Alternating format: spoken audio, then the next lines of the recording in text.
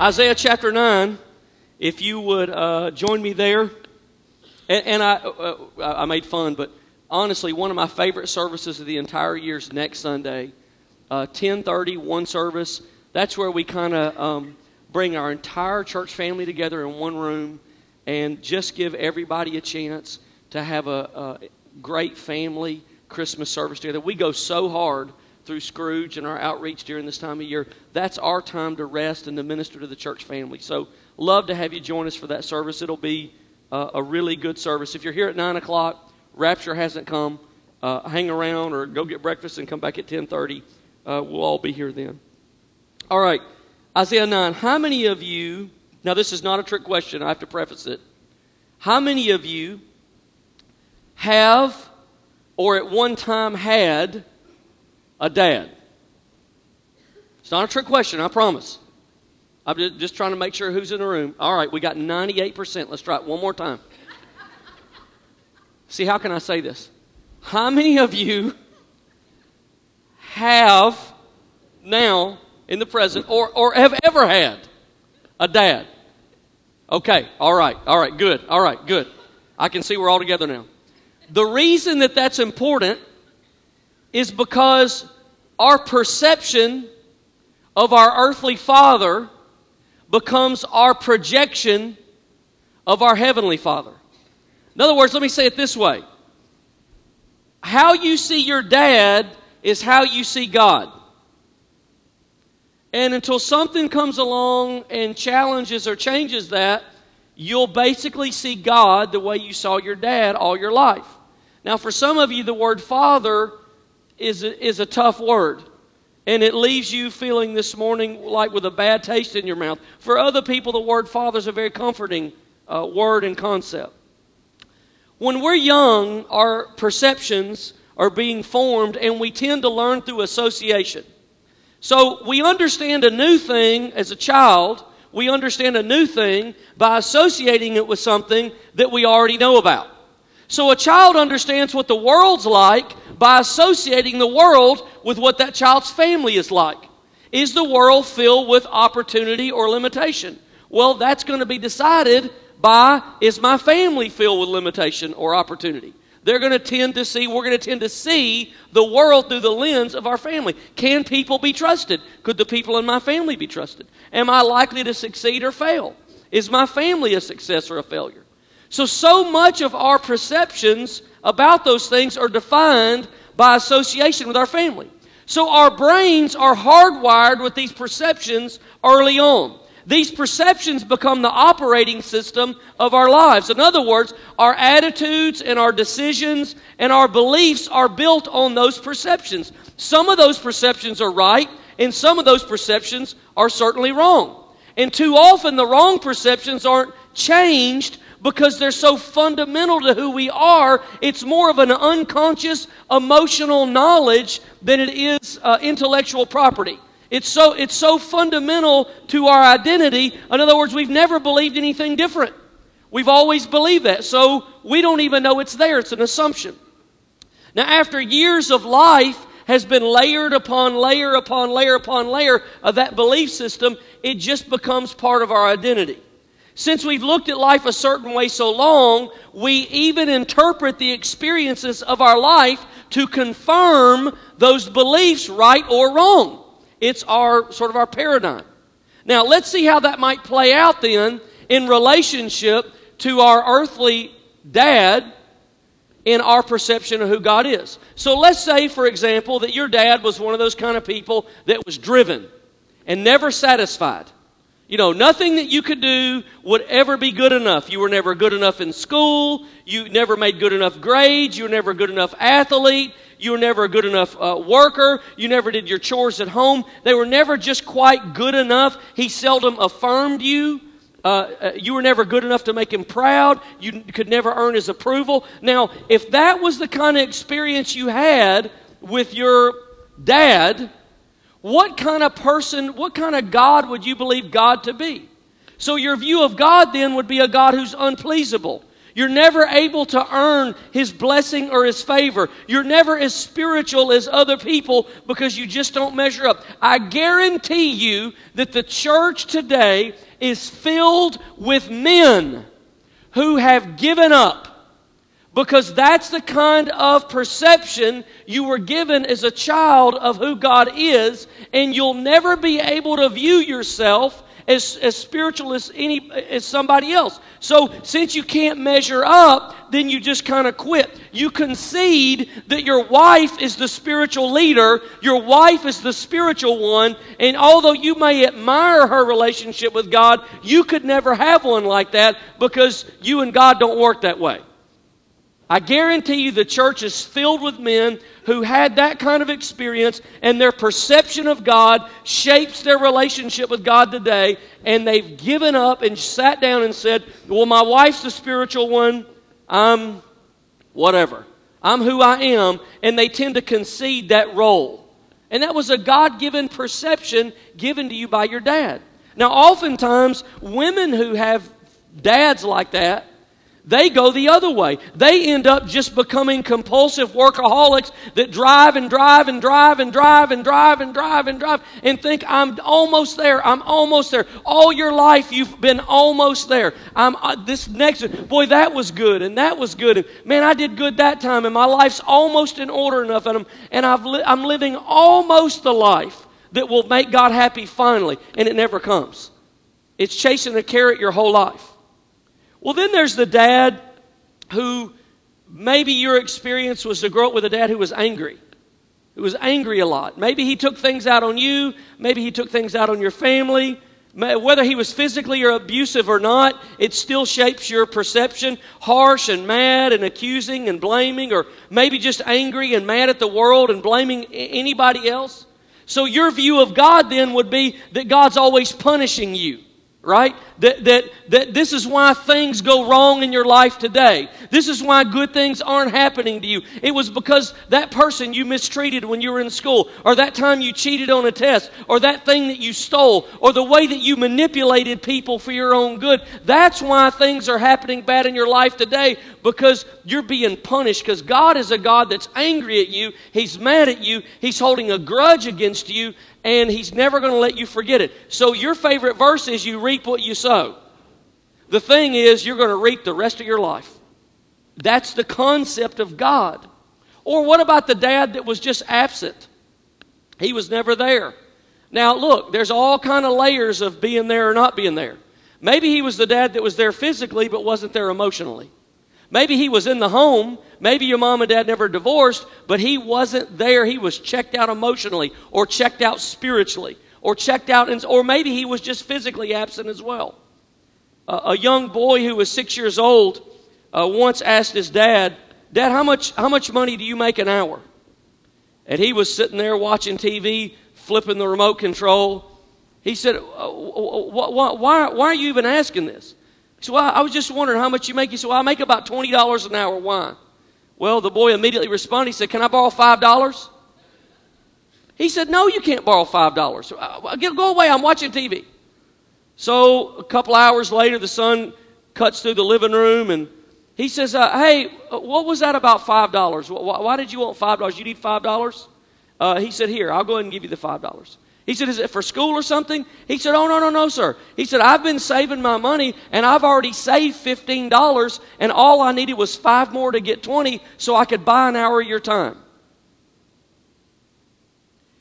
The absentee dad just wasn't there.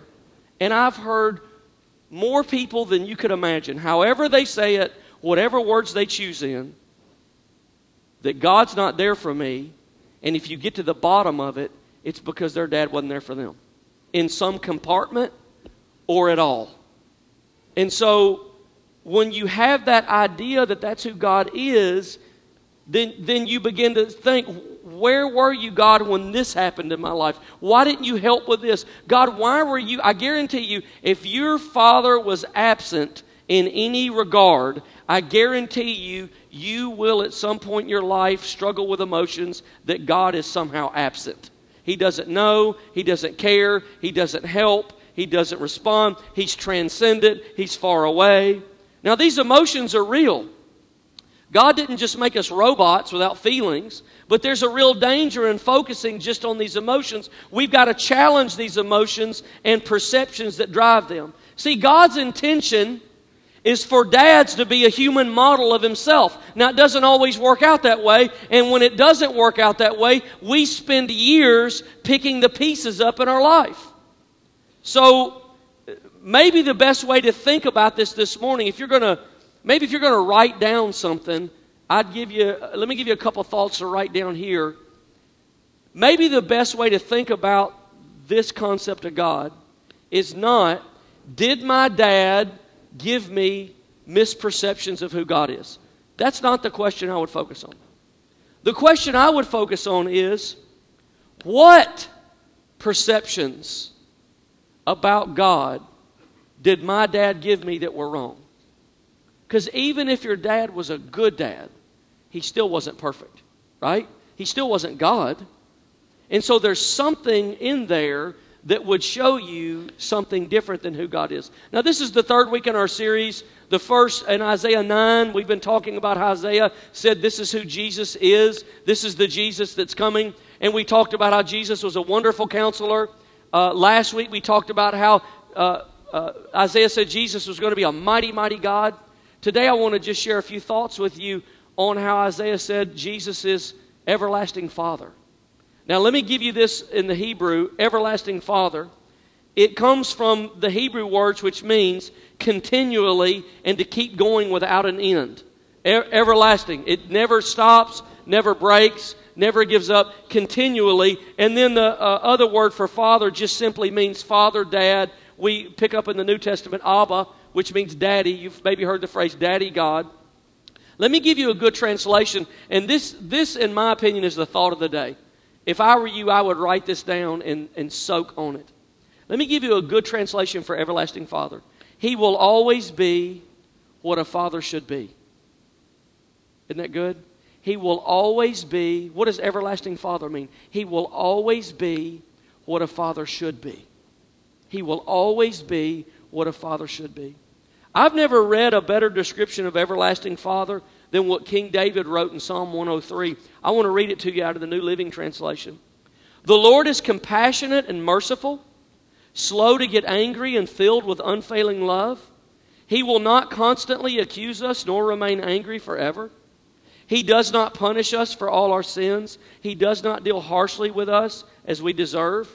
For His unfailing love toward those who fear Him is as great as the height of the heavens above the earth. He has removed our sins as far from us as far as the east is from the west. The Lord is like a father to His children, tender and compassionate to those who fear Him. For He knows how weak we are. He remembers we are only dust. Now remember, one of the names of Jesus that we focus on during the Christmas season that's my absolute favorite is the name Emmanuel. And let me tell you why Emmanuel's important. Emmanuel is the name that means God with us. So I want you to imagine this for a minute. Whatever misperceptions about God, whatever projections we have about God that we're projecting onto Him that our dads gave us, Jesus came to shatter those.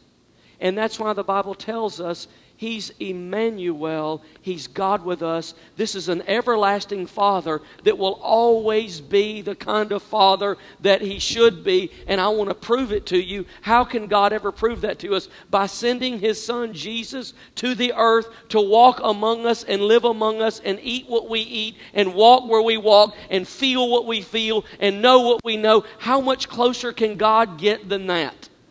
And so He says He's Emmanuel. He came to shatter all of our misunderstandings about who God is. Now imagine if you had an earthly father that understood all of that. Imagine if you had an earthly father that functioned that way. So this morning I just want to quickly give you 3 perceptions of God that are accurate. 3 perceptions of God that we get from Scripture to tell what kind of Father He is. What does an everlasting Father mean? If you want to take something out to jot these down, I'd encourage you to do that. Here's the first one. Our Father is wise because He knows what's best. In other words, like a caring and a loving God, our everlasting Father guides us. He's revealed in Scripture so that we might have a secure place to stand. He sees the past and the present and the future all at the same time. And can you imagine having that kind of ability? There's an ancient tribe in New Zealand. And one of the important duties of the father was to periodically climb to the top of this treacherous mountain and look out from the mountaintop miles and miles and miles and miles away and to see what kind of weather was in store for the family. And one of the titles for father in that tribe was, look at this, the one who can see beyond the mountain. Isn't that cool? That was the title for dad. The one, who's that? That's the one who can see beyond the mountain. That's my dad. He can see beyond the mountain. He knows the future. He knows what's coming. He knows what storms are right around the corner. If I could even count how many times I've heard people say, I didn't even know this was happening or going to happen, but when I look back over my life, I can see how God prepared me when I didn't even know I was being prepared. Any of you ever have an experience like that? Look, wait, hold it up for a minute. Now look around. He's a pretty good dad, isn't he? I didn't even know this was going to happen. I didn't even know this was coming into my life. But he knew it, and now that I look back, I was ready for it, but I wasn't ready for it because I knew it. I was ready for it because I knew him. He's the one who can see beyond the mountain. This is how Jesus taught us to pray in Matthew 6, 7, and 8. He said, when you pray, do not keep on babbling like pagans, for they think they'll be heard because of their many words. Do not be like them. Watch this. For your Father knows what you need. When does he know it? Before you ask. He's the one who can see beyond the mountain. Here's the second perception of God that's accurate. Our Father is generous. Not only does he know what's best, he gives what's best. Now think about all the things in our lives that we have that are a blessing. The material blessings, to have a car, to be mobile, to have maybe a cell phone, a way to communicate, to have a job, to have food. I mean, I dare say most of us in the room have never known the experience to not know when you're going to eat again. There may be a few, but very few in the room.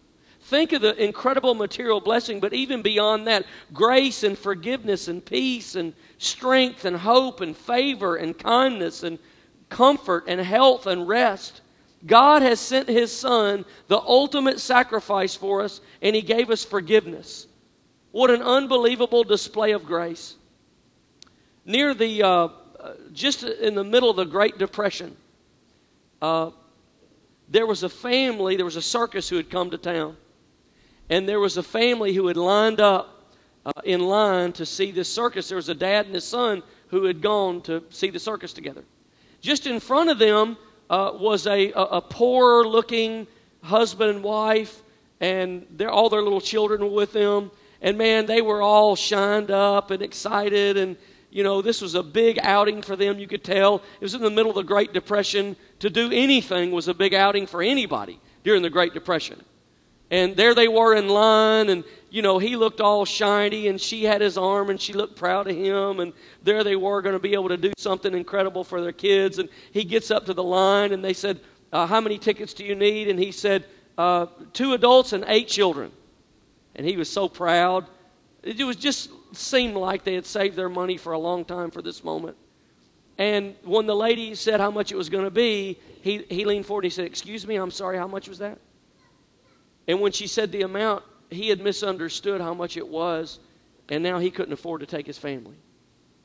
And the dad and son that were behind him, the dad saw it.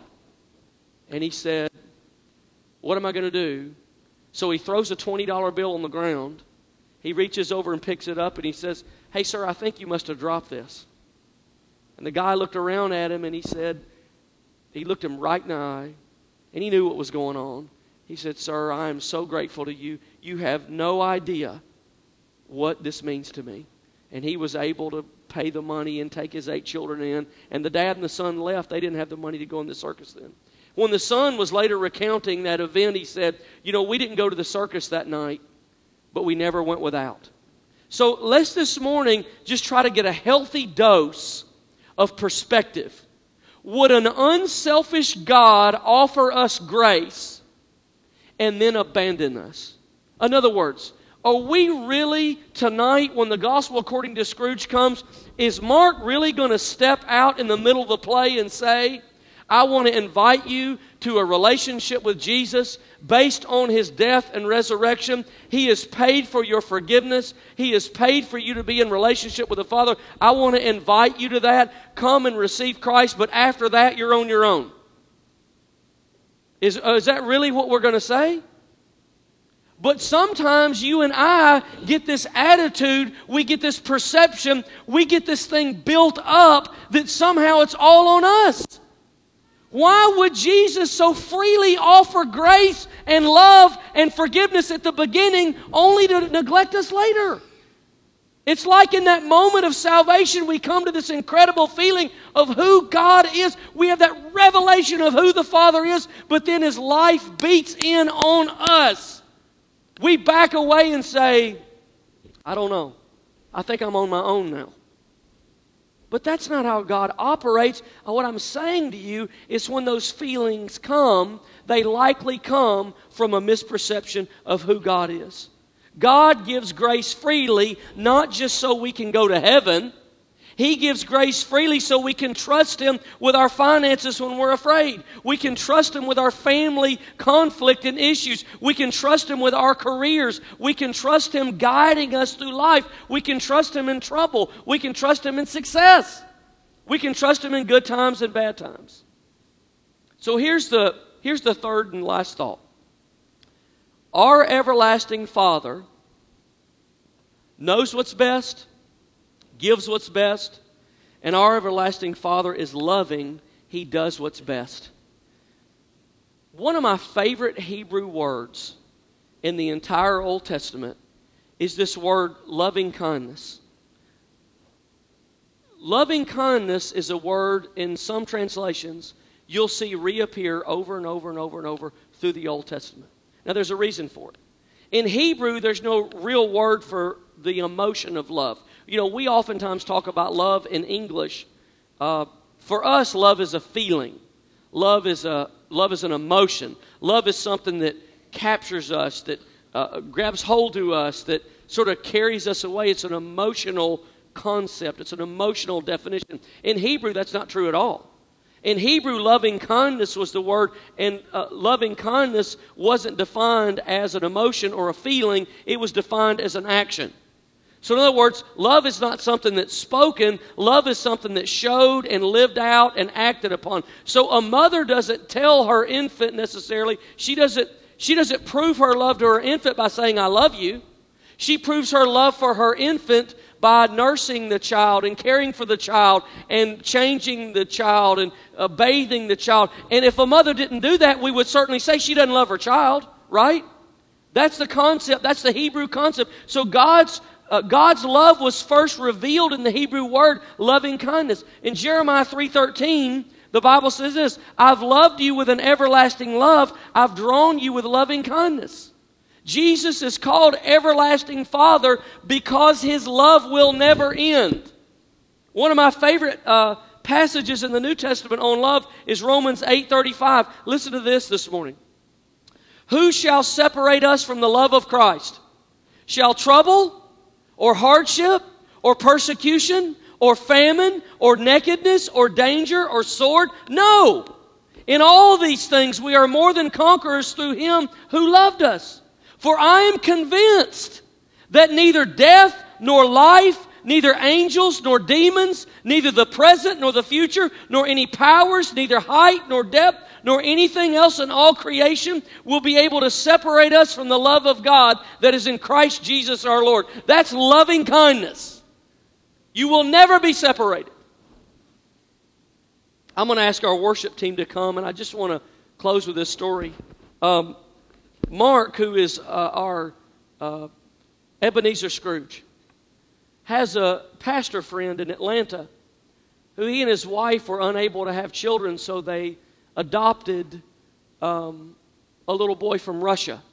He was 6 years old. They adopted him from an orphanage. And when they brought him back to Atlanta, you can imagine the whole process. How complicated. Some of you have been in that process. How complicated it is to adopt, and all that you have to go through, and the anticipation and the emotions and everything that's put into it. And finally the child's home in Atlanta with the family. But it wasn't long that things began to unravel. He didn't really want to be there. He was very afraid. And I've heard from several different people, this was also this family's experience. The Russian government or whatever, in the culture, because of the agenda against America, it's common folklore and gossip and belief that children are told, don't go to America, because if you go to America, they will sacrifice you and they will use your body to give organ transplants and stuff to American children. So they don't really want you. They don't really care about you. So a lot of that fear is sown in. So this little child, being raised in an orphanage that had a terrible life, with this fear of Americans in his mind, not really wanting to come, overwhelmed. And so because of the breakdown, the couple had to hire a Russian interpreter to try to, help the boy. And through the interpreter, they learned that he had suffered a lot of abuse, even at that age, in an orphanage. And had really never been shown any kind of love of any kind, except once a year. Once a year, the Russian Orthodox priest would come around to the orphanage and would come and meet the kids. And he would bring clothes and shoes, and listen to this, and he would hug every kid. So that child, all his life, had only known abuse except for one hug a year. Can you imagine? I mean, how many times, I don't even know how many times I hug my kids a week, let alone a year. And can you imagine a child that's known one hug a year? What it would do to them? And this little priest was known as the priest of the poor. That's what the orphans called him. Well, one winter day in Atlanta, the little boy caught his dad, who was a pastor, preparing warm clothes and blankets to give to a homeless man that had come by the church for help. And suddenly the little boy jumped up and ran to the interpreter, and he was asking him in Russian, tell me, is my father the priest of the poor? And the interpreter realized what was happening, and he said, yes, your father is the priest of the poor. He's the one who hugs and touches and doesn't abuse and loves and gives clothes and gives shoes and helps. And the little boy ran for the first time and jumped into his father's arms, crying and hugging and kissing him. And from that day forward, everything was different. What was the difference? Get this. It was his perception of his father. It all depends on who your dad is, doesn't it? And so this morning I wanted to pray with you. And I want to just ask you to stand with me. Sometimes when we pray, I'm concerned that, so I don't want the prayer team to come or anything. I just want to pray with everybody. And sometimes when we pray, I'm concerned that maybe you think, well, I'll pray later, or I'm not comfortable going to someone else for prayer. I'm not at that point in my life yet. Or maybe you may think, that's for somebody else. One of the reasons that we gather together on Sundays to pray, right? I mean, we don't just come to worship. We don't just come to give. We don't just come to hear the word taught. We come to pray, right? That's your relationship with the Father. And so this morning, I don't want to give the opportunity to miss anybody. So I just want to pray with everybody. Now, we're not going to do this one at a time or nothing. But I want to invite you to pray with me, okay? And if you close your eyes, everybody in the room, whether you're a prayer team member or a pastor or an usher, or maybe this is your very first time to ever be in our church, it doesn't matter. Whoever you are, I want to pray with you. And here's the question that I've been praying. Here's the thing I've been praying over you today. That whatever perceptions of God that you got from your dad that were wrong, that they would surface today. Doesn't mean your dad's a bad guy. Doesn't mean my dad's a bad guy. Doesn't mean he wasn't a good man. It doesn't mean he didn't try with all he had. It just means that he wasn't God, and neither am I, and neither are you. And it means that something we've inherited that shapes our belief about God today is just not accurate. So I want to just ask you, Holy Spirit, this morning, would you surface right now as we pray? God, would you bring to the top? Would you bring to the surface? What is that? Do we see you as angry or distant or frustrated or separated? Or do we see you as judgmental? Do we see you as unpleasable? God, I pray you would just bring to the surface this morning. Look, whatever's stirring in your heart, would you just begin to pray that out this morning? Lord, we want to meet you in prayer today. God, I ask you today that you would begin to shift. And I ask you for a revelation of God the Father that's right, that's true. Come on, would you just pray that with me? Say, Lord, show me who you are. Ask Him right now. Lord, show me who you are. Show me where I misunderstand and show me who you are. This morning, give me a revelation of God that's true. Come on, just pray that your own way. God, give me a revelation of you that's true. Give me a revelation of your love. Give me a revelation of forgiveness and grace and peace. Give me a revelation of the God who sees beyond the mountain. Give me a revelation this morning of a God who is present and here and not far away. You are the God who knows best. Lord, show me this morning. Show me this morning. Show me today. God, I pray for the one who's come in working, trying to please you. God, show yourself today as the one that is already pleased. Because of what your Son Jesus did on the cross, you are fully pleased with us. Every requirement has been met in Christ Jesus. We hide today in the shed blood of Christ. Lord, we thank you today. We thank you today. Thank you. Would you just, one more time, would you just, I'm going to ask you just to repeat this prayer after me. Lord Jesus, teach me and show me who the everlasting Father is. In Jesus' name. Amen. God bless you.